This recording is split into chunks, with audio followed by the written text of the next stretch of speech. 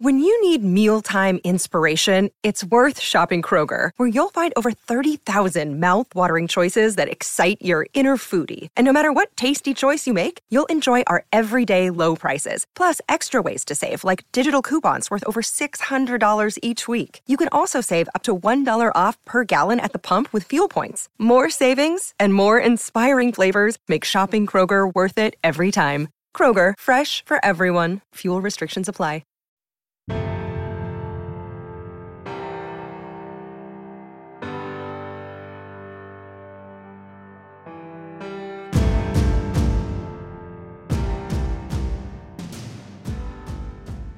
We're back for another week of Defense with DC. Dan Carroll, USFL, defensive coordinator for the Michigan Panthers. Dan, it's great to be back with you again, and it's hard to believe for us that it's week 4 and a lot of high schools heading into the second half of the season. Yeah, it goes by fast, man. I've been excited to watch the games and excited to see where the seasons go through the meat of them here.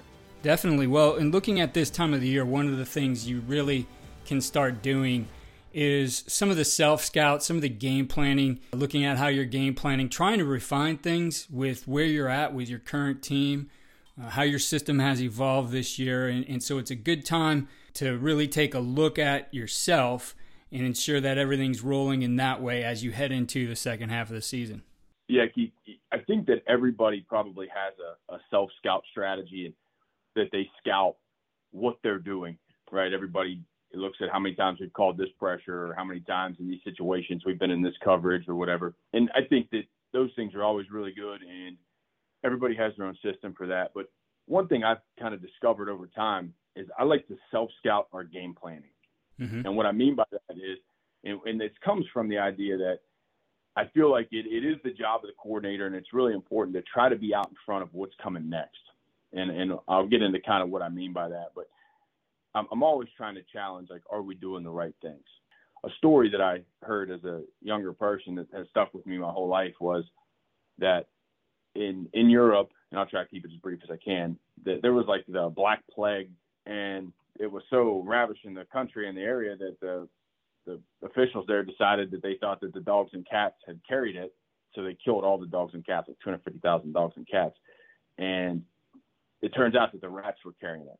So they had killed all the natural predators of the rats, so the plague actually increased. And so, that's something I've used just in my head for years, like, just make sure we're doing the right things, like make sure we're not killing the cats and dogs, make sure we're finding out what the actual issues are and we're doing the right thing. So I've used that to always challenge what we do to make sure that we're doing the right stuff. So, to self-scout how we game plan and how, if we're getting to the plays, if we're getting to the things that are actually going to show up in the game. So, one way I do this is that we make a video script. I make a video script for all of our practice periods. So we'll have, let's say, just for instance, we'll use maybe a Tuesday practice on a college schedule is like a 12-play team run play action pass, right, versus scouts. So I'll pull out the plays that we're going to run for that scout period. And they'll be in an order that they're going to be on, and then I'll put the calls on them, right? So we have a video script for every practice period. And so what we'll do is we'll make a master one for the whole week where we take every play that we repped and we put all the plays every time that we repped it in practice, we intercut it, right? So it'll be the play that we scouted, then the 2 or 3 times we rep the play during the week. If it's a big, important play, we might rep it 3 times through the whole week. And then after the game's over, after we play them, I'll go back, or me and the QC or whoever's with me, we'll go back and we'll intercut plays from our game into that master cut. And the point of that is to see how many plays we practiced actually showed up in the game. Mm-hmm. Exactly. Too. Now, if they were running counter and we practiced counter 4 times, but they ran it twice with jet motion, like that's not exact. Like that's not what I'm looking for. So what we'll find is, I used to do this as a GA, just kind of try to give this information to coaches. We'll find is how many plays did we rep that showed up in the game, and how many times did we rep those plays versus the calls we were in the game. Okay, so on a USFL schedule, we probably get to rep less plays, just smaller rosters, the whole deal, right, than maybe a college or a high school might. So, if I get to rep maybe 45 or 50 different plays during the week, And some of them, like I said, if it's a really important run, a really important pass play, it might get rep 2 or 3 times just with different calls or whatever. But maybe a total different plays, it's 45 or 50 throughout the week. I hope that the goal was to try to get to at least where 70 of those were plays from the game, and at least half of those were versus the call that we actually repped it against in practice. So trying to get to those numbers. So when I go back and look at that, if we're not getting to those numbers, then I got to make some inferences on how we're going to improve that, right? How are we going to make sure we're practicing plays that aren't exactly on the tape, right? The tape you scout, how are you going to get to practicing the stuff that's not exactly there? So we got to make some inferences, and we got to be able to at least walk through some things and talk through some things that could happen. And I know there's 2 different schools of thoughts. I've worked for both staffs. Some staffs that chase any possible play that could ever happen and start filling players' heads with things that probably won't ever happen. And then some people that will only rep things that they see on the tape. And, I think both things are I think those are both extremes. And just like most things in life, the truth's somewhere in the middle. But if you only rep what's on the tape, you're sitting there trying to build a defense and you build adjustments out and you talk about, what's on the tape, and we're going to adjust this way, and this way, and it's going to stop all that. And it's almost like you negate the fact that the offense is doing the exact same thing in their staff. Right. And they're making their adjustments. They're talking about what you're doing and how they're going to make their minor adjustments. And then you go in the game and you're like, well, these things are not working exactly right. This is not what I thought. And, an example of that for me, this year in our second game, we played New Jersey. In their first game, they're a straight inside zone team. You could, the back told you everything, the whole deal, right? So, we try to build some pressures to the back where we can chase it down, get an edge set away from the back, get a chase player to the back, somebody for the quarterback. Felt like we had a good game plan. Felt really good about it. It worked all week in practice. Everybody felt good about it. Okay, so Jersey comes out and starts running those same plays with a bunch set over there, and now we don't even know where to blitz. They'd never showed a bunch in the first game. We didn't know where to blitz. Couldn't get any pressure off that. So this little blitz package, this auto blitz package that we built and repped a lot, basically after the first quarter, we couldn't use it. So that was one of those things like, all right, they're not just sitting there letting you do. They're not just going to just keep regurgitating everything on the tape because you're not either, right, as a defensive staff. Right. You have your changes and adjustments. So the other thing that over time, and this is kind of looking at these things, just how do the offenses make adjustments? What are the things they do? Because just like all of us, we still have things we believe in, and we're always going to have principles. And what I've found is the biggest adjustments the offenses are going to make are formations and shifts in motions. Right. What that forced me to do over time was teach the game a little differently. And I worked for a defense coordinator I have a lot of respect for, a really, really sharp guy, been a coordinator in a lot of places. And one thing that he say is defensive football from an execution standpoint is the first thing is formation recognition. And while I agree with that, the formations are not the first thing I teach, because I think the things that tell me about what plays you're going to run are distribution, splits, and spacing. And so when I say distribution, I use these terms, and I know everybody's probably heard these terms, and they might mean different things to other people and whatnot, but this is what they mean to me, is flood, flow, and basic.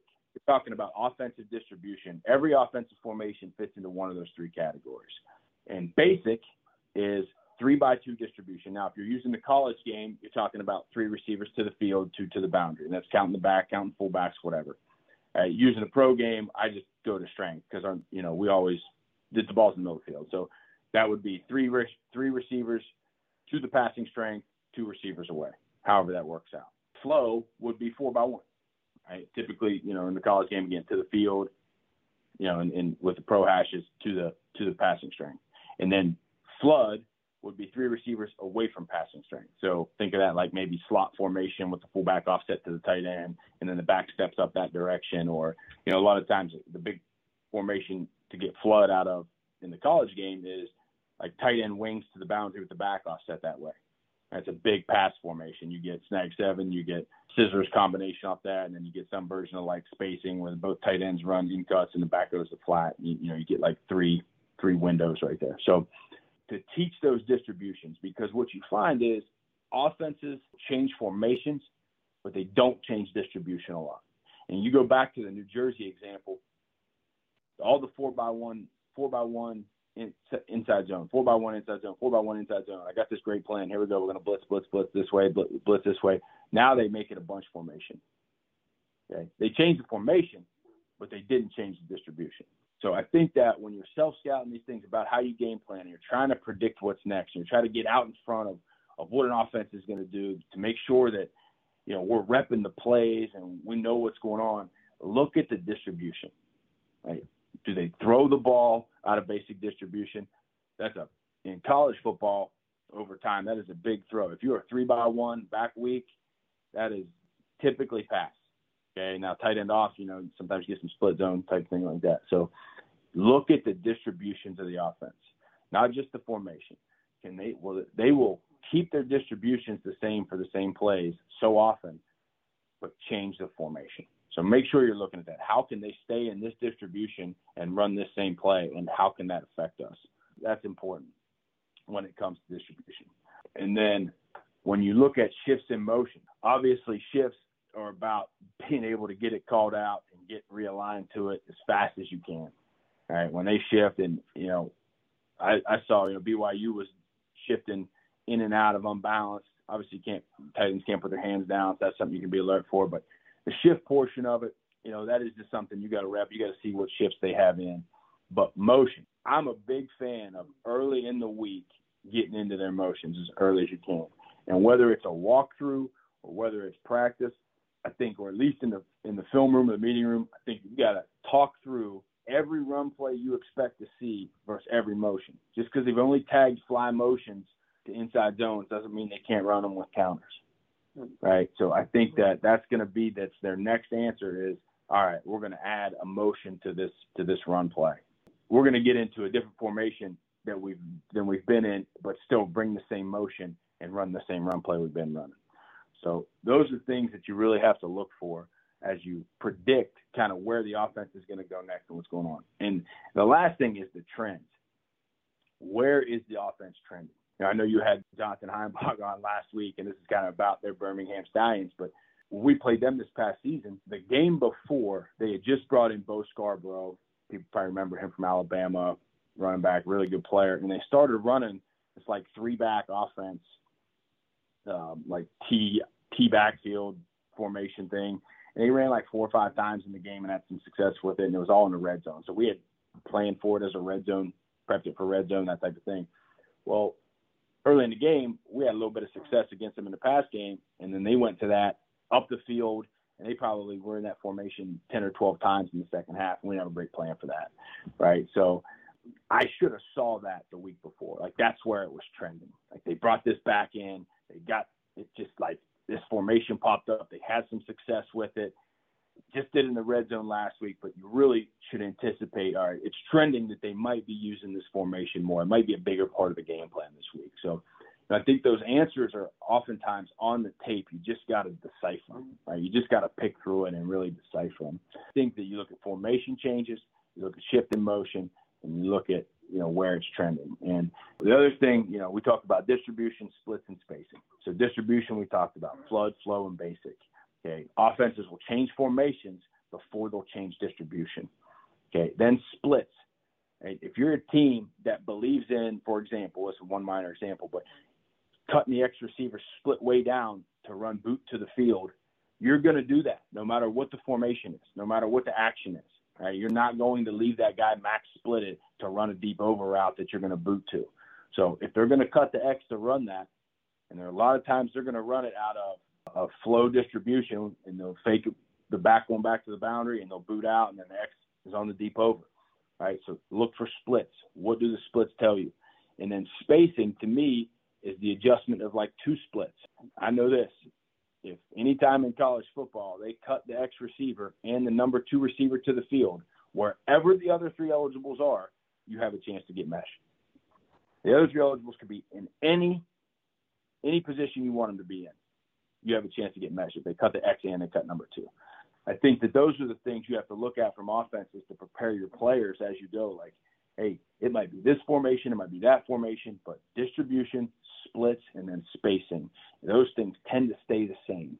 So that's how I think we're able to built in through our week walkthroughs and our meetings. Like, these formations can change. These are the things that are really going to be consistent throughout. So that's kind of how we try to self-scout our game planning and be out in front of the things that are going to, come down the road.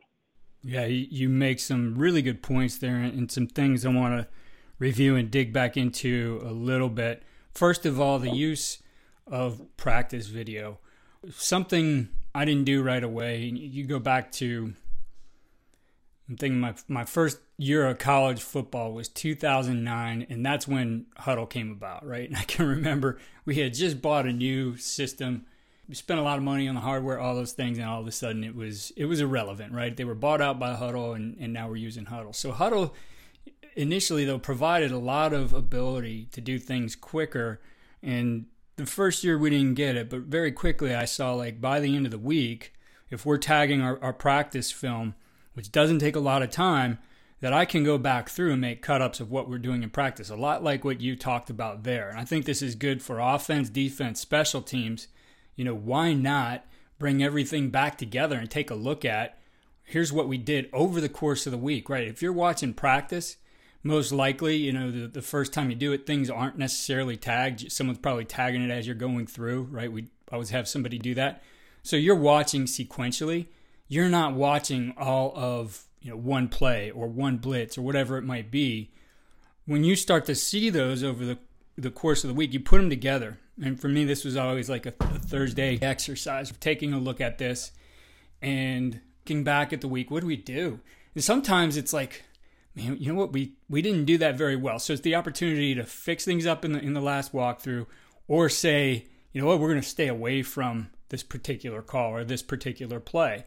And the other thing we would do is, on the offensive side of the ball, we knew what we're going to do early. We had our openers. So our openers would be something we'd always run through on a Friday. Our walkthrough on a Friday. Here's the openers. We usually have those on a Thursday too, but really make an emphasis on, okay, this is what we're starting the game with. And the same thing by, after that practice or after the Thursday practice, sometime Friday morning, they're getting a playlist of here's our openers with us doing them in practice, right, against what we expect. So there's a lot that you can do with practice film other than the straight standard, let's watch this sequentially, right? It's a little bit of what you're talking about, game planning for yourself, but it's also a review of how good were we really at this over the course of the week. Sometimes you get a feeling, you might get that one play that looked perfect, and that might bias your memory a little bit of how good you are with that right now. And then when you look at it as a whole, it might not look as good, or you could see some things to fix up. So I really think the use of video like that, you have to plan for it, but I don't think it takes all that much time, and I think it gives you a better look at and a better feel for where your team's at before you head into that game. Yeah, I think there's a lot of things you do with video, and a lot of different people. I've been around a lot of great coaches that are extremely organized. So one thing I would say, so what I do is, like I said, I build out the script, the video script of what we're going to do ahead of. It might be Tuesday morning for a Tuesday afternoon practice, and we'll be in the office, or I'll tell the D-line coach, hey, there's a team run play action pass period up on the system. It's 12 plays. The calls are in there. The personnels are in there. I want you to card it. And it's the easiest way for me. I've been in the places where, like, okay, what are we going to do? Like, start writing these on the board. I want to get, generically blitz left versus inside zone. Who's got that one, right? We're graded on the board. Right? So what I try to do is, like, make a video of all the plays you want, put the calls on them, and then from there divvy out who's got a card what, whether it's GAs, QCs, or other position coaches, however we do that. But it's just so much more organized than trying to make a list of get this or get that or whatever. So try to keep it very organized like that. And then I keep about 5 different calls on the overlay. So that's like our practice self-scout. So I can pull that play up and say, all right, what did we get this play versus? Okay, it's power. We've had trouble with power. I wanted to get power 4 times this week versus these 4 main calls that we're going to be in, right? Or maybe it's 3, whatever it is, right? Now, I might be counting walkthroughs in that 4 or whatever. But I can pull that play up and see, okay, I got it versus over 3, over 4, blitz left, Mike plug, right? I got it versus those 4 things. All right. And then that's when the agony comes in for me after the game, when I sit there and I make that cut up with the game plays. And, I tell myself, this is me coaching me, right? You spend that whole day, USFL and pro schedule, maybe we play on Sunday. I spend that whole Monday coaching the players on how they messed up. And then I got to go after that and watch the game intercut with what we practice and talk to myself about how I messed up, right? Where I was wrong with all those things. So, I think that just keeping that practice stuff organized and understanding how to be out in front of those things. There's so many things you can do with video, and there's probably a million things I don't know. I'm sure there's somebody out there that could teach me a lot of things about how they're keeping their practice organized and their weeks organized with video. But I think it's so much cleaner to use video than a lot of the other ways we do those things. Definitely. And I want to get, so I don't forget, I want to get into the forecasting and trends. I have a thought on that. But as you were mentioning this, I thought of scripting things and making sure you get the right amount of calls as you script each week. And, thinking back to it, for me, that was a very detailed process. And, you'd have here's all my calls for the week. Here's what we want to get it against. Here's the tally sheet of how many times we actually got this into the practice script, et cetera. I got tired of doing all that. And I knew quite a bit about how to use Excel. And so I just created a template. And it was, I've shared this on the podcast before, but on the offensive side of the ball, basically the template was set for every week that we have this many calls for our base runs, this many for our base passes. Things could fluctuate a bit between the two. Here's what our third down, red zone, all those things, right? There's a certain amount of slots for every single one of those things. And then there were spaces on this sheet as well for what we wanted to see it against. And putting all those things together, I actually auto-generated my scripts for the week, so I didn't have to go through that process of making sure things were done a certain amount of times. And I knew based on what cell I put it in, because I had just a note there of how many times it would get repped during the week too. So if I felt something needed a lot more, I'd put that higher on the script. So there's a way to automate those. I know I put together some of those for at least a couple defensive coordinators. I have to go back and find them. But I know when you do things that way, it saves a lot of time. Because for me, scripting a practice, just one practice, was probably going to be an hour at least, maybe 90 minutes, depending on, I'm going to go back and look, how many times did I get this, right? There's that whole accounting function that you had to work with. So finding ways to use the technology, the stuff that's out there, I think is definitely worth looking into and utilizing, because it's going to save you a ton of time. Yeah, any way that you can be constantly evaluating yourself and your practices. I mean, there's so many programs out there that I've been a part of and something I believe in. And we talk to the players and we talk in the program about, there's nothing more important than how we practice and how we prepare. Like, it's our job to make sure we're preparing the right way. And we're not wasting time, we're not wasting reps, and we're making sure we're trying our best to prepare for the things we're going to see. And there's a lot of ways you can do it, and a lot of technology and different ways to self-scout your own practices. But it's a process that you have to come up with for yourself and what's going to work at your place. But it is a process that has to take place if you're trying to get better as the season goes. Definitely. The next part was the forecasting and the trends, and you hit it right on the head. First of all, the answers are probably there. They're not necessarily screaming to you that, hey, here's probably where they're going to next. But if you look at, sit back and just watch, not the cut-ups, but watch the games, and look at where an offensive coordinator progresses from week to week. And you might see that 2 weeks ago they were using this formation and they were static, and now they're moving into it with a shift or a motion or a shift and motion and doing the same things again and again. Like, for me, it's always about making sure that the guys up front have some consistency. And we can move around the backfield, and the guys are going to get the ball. They're able to do a little bit more in terms of the adjusting and all the things that they're going to do and run their routes, from different positions. But those guys up front, you want to keep the consistency. So it's exactly what you said. And for me, a lot of times I didn't like to window dress. I like to have specific reasons to either get a matchup or get a certain rotation that we knew we would get with a shift or a motion. Those kinds of things provided the advantage. So as you said, they're there for you you just got to look at what is this guy's pattern. How does he progress on this one idea?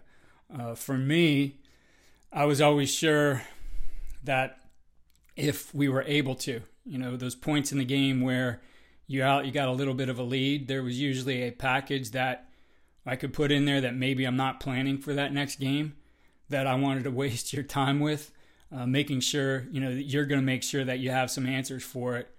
So I might not even be looking at that one, though, for a few weeks down the road, but it's my first look at it, and I have the opportunity in a game to do it, right? Sometimes that happens, sometimes it doesn't. But as you said, the things are there for you to forecast what might be happening as far as that offensive coordinator and how he's going to evolve a certain formation or a certain play package, but it's going to be that same play package again. Yeah. When you talk about trends and when you talk about seeing where the game's going and where things are going, I've been a part of programs and worked for guys who it's, hey, pull up the 11 personnel first and second down cut up, and we're going to watch it. And we're going to watch it 100 times. And we're going to know it by heart, right? We're going to know everything they did in 11 by heart. The problem with that is the game isn't played in a cut up, right? It's played in a live sequential order.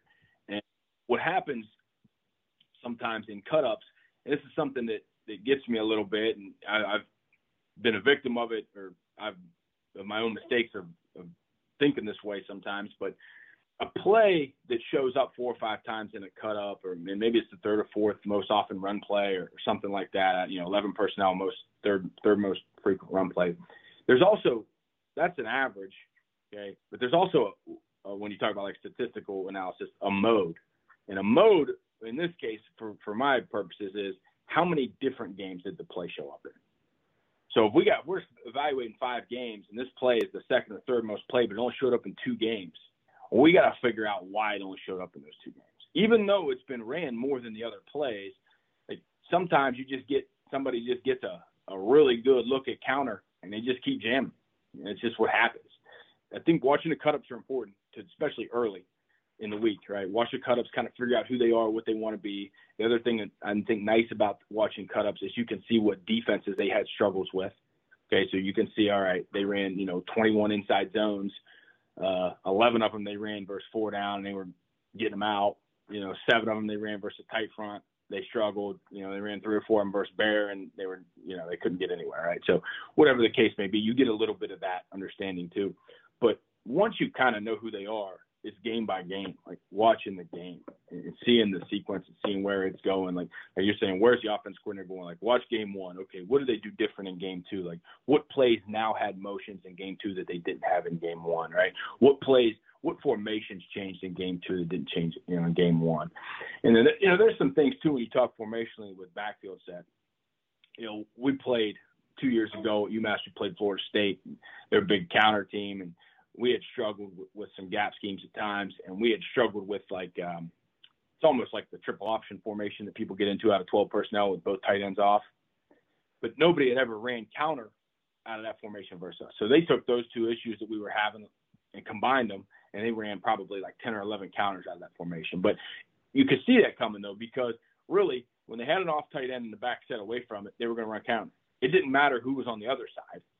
It didn't matter if there was an off tight end or he was a slot or it was a nub, whatever. Like that was a counter picture for them. So, I think that there's little things that are in there as you see it trending. And then again, as you watch it game to game to game to game, you can get a feel for where it's going. And then again, you got to be able from distribution, splits, and spacing, prepare your players to figure out what's coming next. Definitely. And this whole process of that self-scouting your game plan, understanding how much you're calling, when you're calling it, all those things, it allows you to tighten things up as the season goes on, right? And when you tighten things up, you make things a little bit simpler for your players.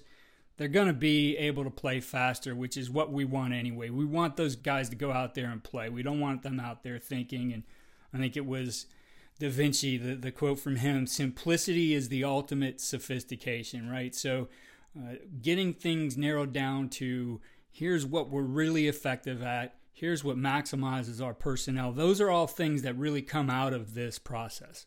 Yeah, absolutely. And, I watched Oregon versus BYU this weekend, and I saw Oregon, obviously, in the first week versus Georgia, who Georgia looks like they could win the AFC South right now.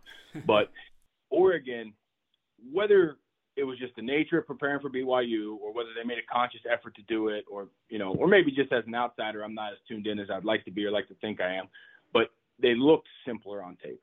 They just looked simpler. They looked playing like they were playing faster. They looked like they had less like sim pressure and pressure package stuff in. They weren't losing the edge like they did against Georgia some. Guys were playing well in space. I thought, one thing they were doing is they started to stem the front a little bit, in and out of 4 down, 3 down, and stemming late, which is, can be really effective. And what happened was they were stopping a run so well. On the first drive, they had popped a run or two, but on the second and third and fourth drives, they started stopping a run so well that it became a perimeter game. And BYU was using a lot of perimeter screens, trying to get the ball on the edge. And then, Oregon's DBs, obviously really talented players, were able to get those, force the ball, play with their hands, beat the blocks out there, and make some nice plays on the perimeter. So, I just think whether they tried to do it or it was just the nature of this game plan, it just looked tight. It looked clean. It looked simple. And it looked like their guys they let them guys play, and they played a lot faster than they did against Georgia. So, kudos to those guys. I think it's important to be able to take a step back and say, all right, what are we doing well? What aren't we doing, well enough? And, and I'm not going to say this necessarily happened either, but it does remind me of just when you've had success like Dan Lanning did at Georgia, and you've been somewhere for so long, and your defensive package evolves over time, you got to be cautious when you go to the next place. Like, you didn't start the Georgia defense at the same place where you finished it. Like, you can't necessarily go to the next place and expect, for you it's picking up where you left off. For the players, it's not. And I'm not saying that necessarily happened there at all. I have no idea what's happening there, but it does remind me of those situations that happen sometimes. Like, you go and now you have this defense that you've built for 3 and 4 years, and you start at that point, day one, with your new team.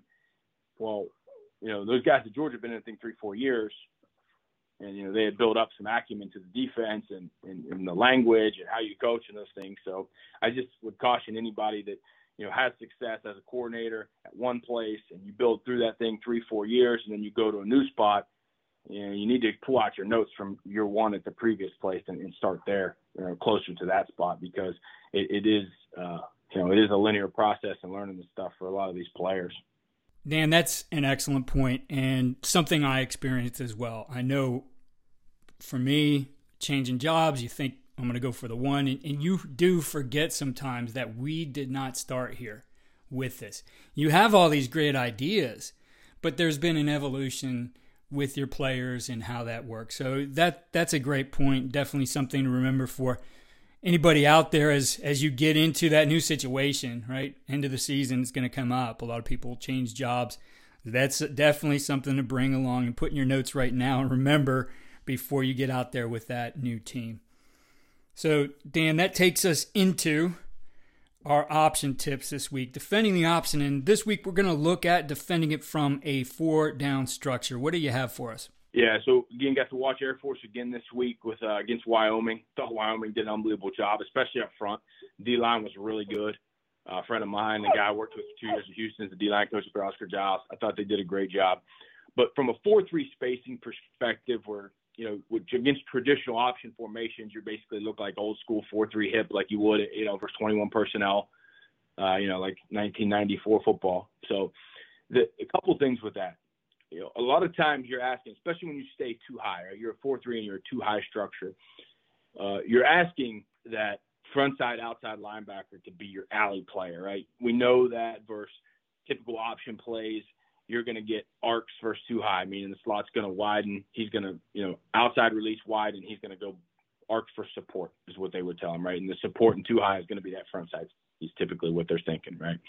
So he's going to arc for support so that front side safety is going to be the force on the pitch, and then the onside linebacker, the outside backer, who you might have him in a 90 or so, he's going to be the alley player.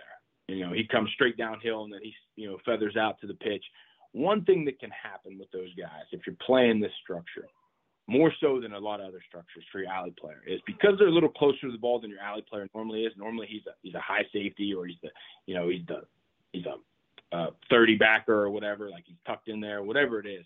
This is the widest alley player you typically have in these structures. So what happens is sometimes he gets out in front of the pitch. So when you're coaching those guys, and here's where I'll also say I'm going to contradict myself. In practice, I always let those guys get out in front of the pitch because I felt like the scout team was going to not play as fast. So I want the defensive players to play fast, and the scout team is not going to be as fast as Air Force's team. So if they're out in front of the pitch in practice, they'll probably be right on time in the game. But they have to know, hey, this is fine in practice because they're slower, but this cannot happen in the game, right? And that actually happened to Wyoming. Now, their pursuit and their effort was relentless, so it didn't even hurt them. But I saw it show up a few times, and I had the same issues coaching in the 4-down system. Like, you can get those guys out in front of the pitch really easily just because they're so close to it. And that's not something you usually worry about when you're playing like a 3-down structure or a 2-high structure, or a 3-down structure counting the frontside backer in the alley or the backside safety in the alley, because those guys have such a long way to go. You're worried about them getting there. Whereas in a 4-3 spacing, sometimes you're not worried about them getting there as much. There's nobody going to block them. They're going to be right to the alley. So I think that's something just to keep in mind when you coach 4-3 and you coach the outside backers, is that there's a tendency for them guys to outrun the pitch. And I would try to keep them at the line a little bit longer and shuffle down and then burst through the alley before they get there. So that's one thing. The other thing, the 5 techniques that you get playing 4-down are really good to help the backers in this instance. And where this thing's evolved in stopping the option is, you talk to a lot of guys that coach defense at the academies.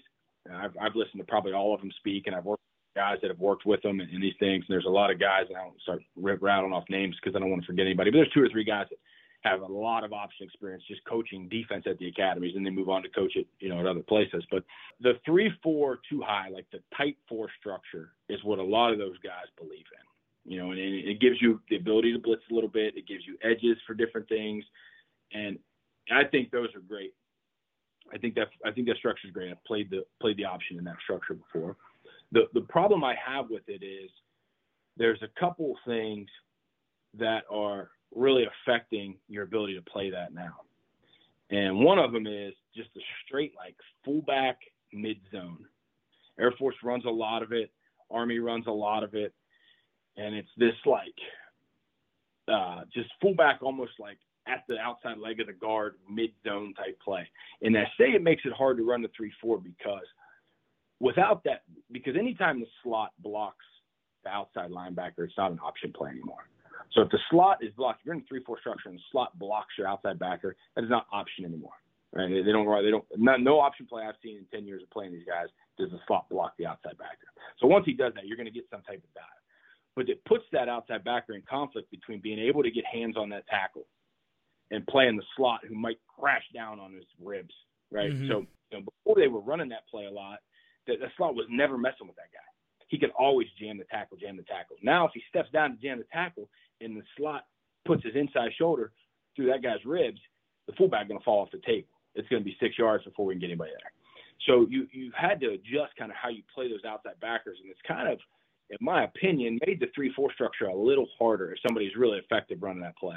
Like I said, Delaware saw that play, and they were able to play the nose front side and get it cut off before it got out there. So that was really good by them. But it's just that there's some evolutions as the offenses evolve and the defenses evolve where things get harder. So you don't see the backers. You see it a little bit harder for the backers to get to the alley in the 3-4 structure with this because the tackles are always free releasing up and getting width, and they got a lot of things they can do. Now, watching Wyoming in a 4-down spacing, their 5 techniques jamming those tackles and the backers were rolling. Right, they were not having the same issue. So I do think the 4-down spacing to keep the backers active and keep the tackles from free releasing up. I mean, when those tackles can, what I call horn, they can release with width and vertical and block safeties and sit there and wait for the okay linebacker, come on, you're late to the alley, I'm sitting here waiting on you. And when they can do that, it gets really hard, and you got to start coaching the backers different. All right, if he's this wide, you can take the inside lane. We're trying to beat him over top, but then you can take the inside now. It just gets hairy sometimes. But in the 4-down, it has its problems too. They all do, and they're going to attack where they attack. But it is interesting just watching Wyoming, just how little that the guys were able to get up to the linebackers, how active the backers could be in the game.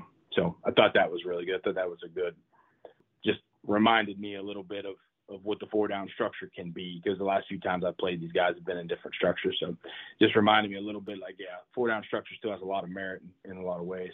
Well, Dan, it's been another great week of talking ball here and focusing on the defense. And we head into the second half of the season for the high school level and getting into maybe the second third of the season here for colleges. Definitely look forward to more of these conversations and tips for defenses to use during the season. Yeah, Keith. Thanks for having me on.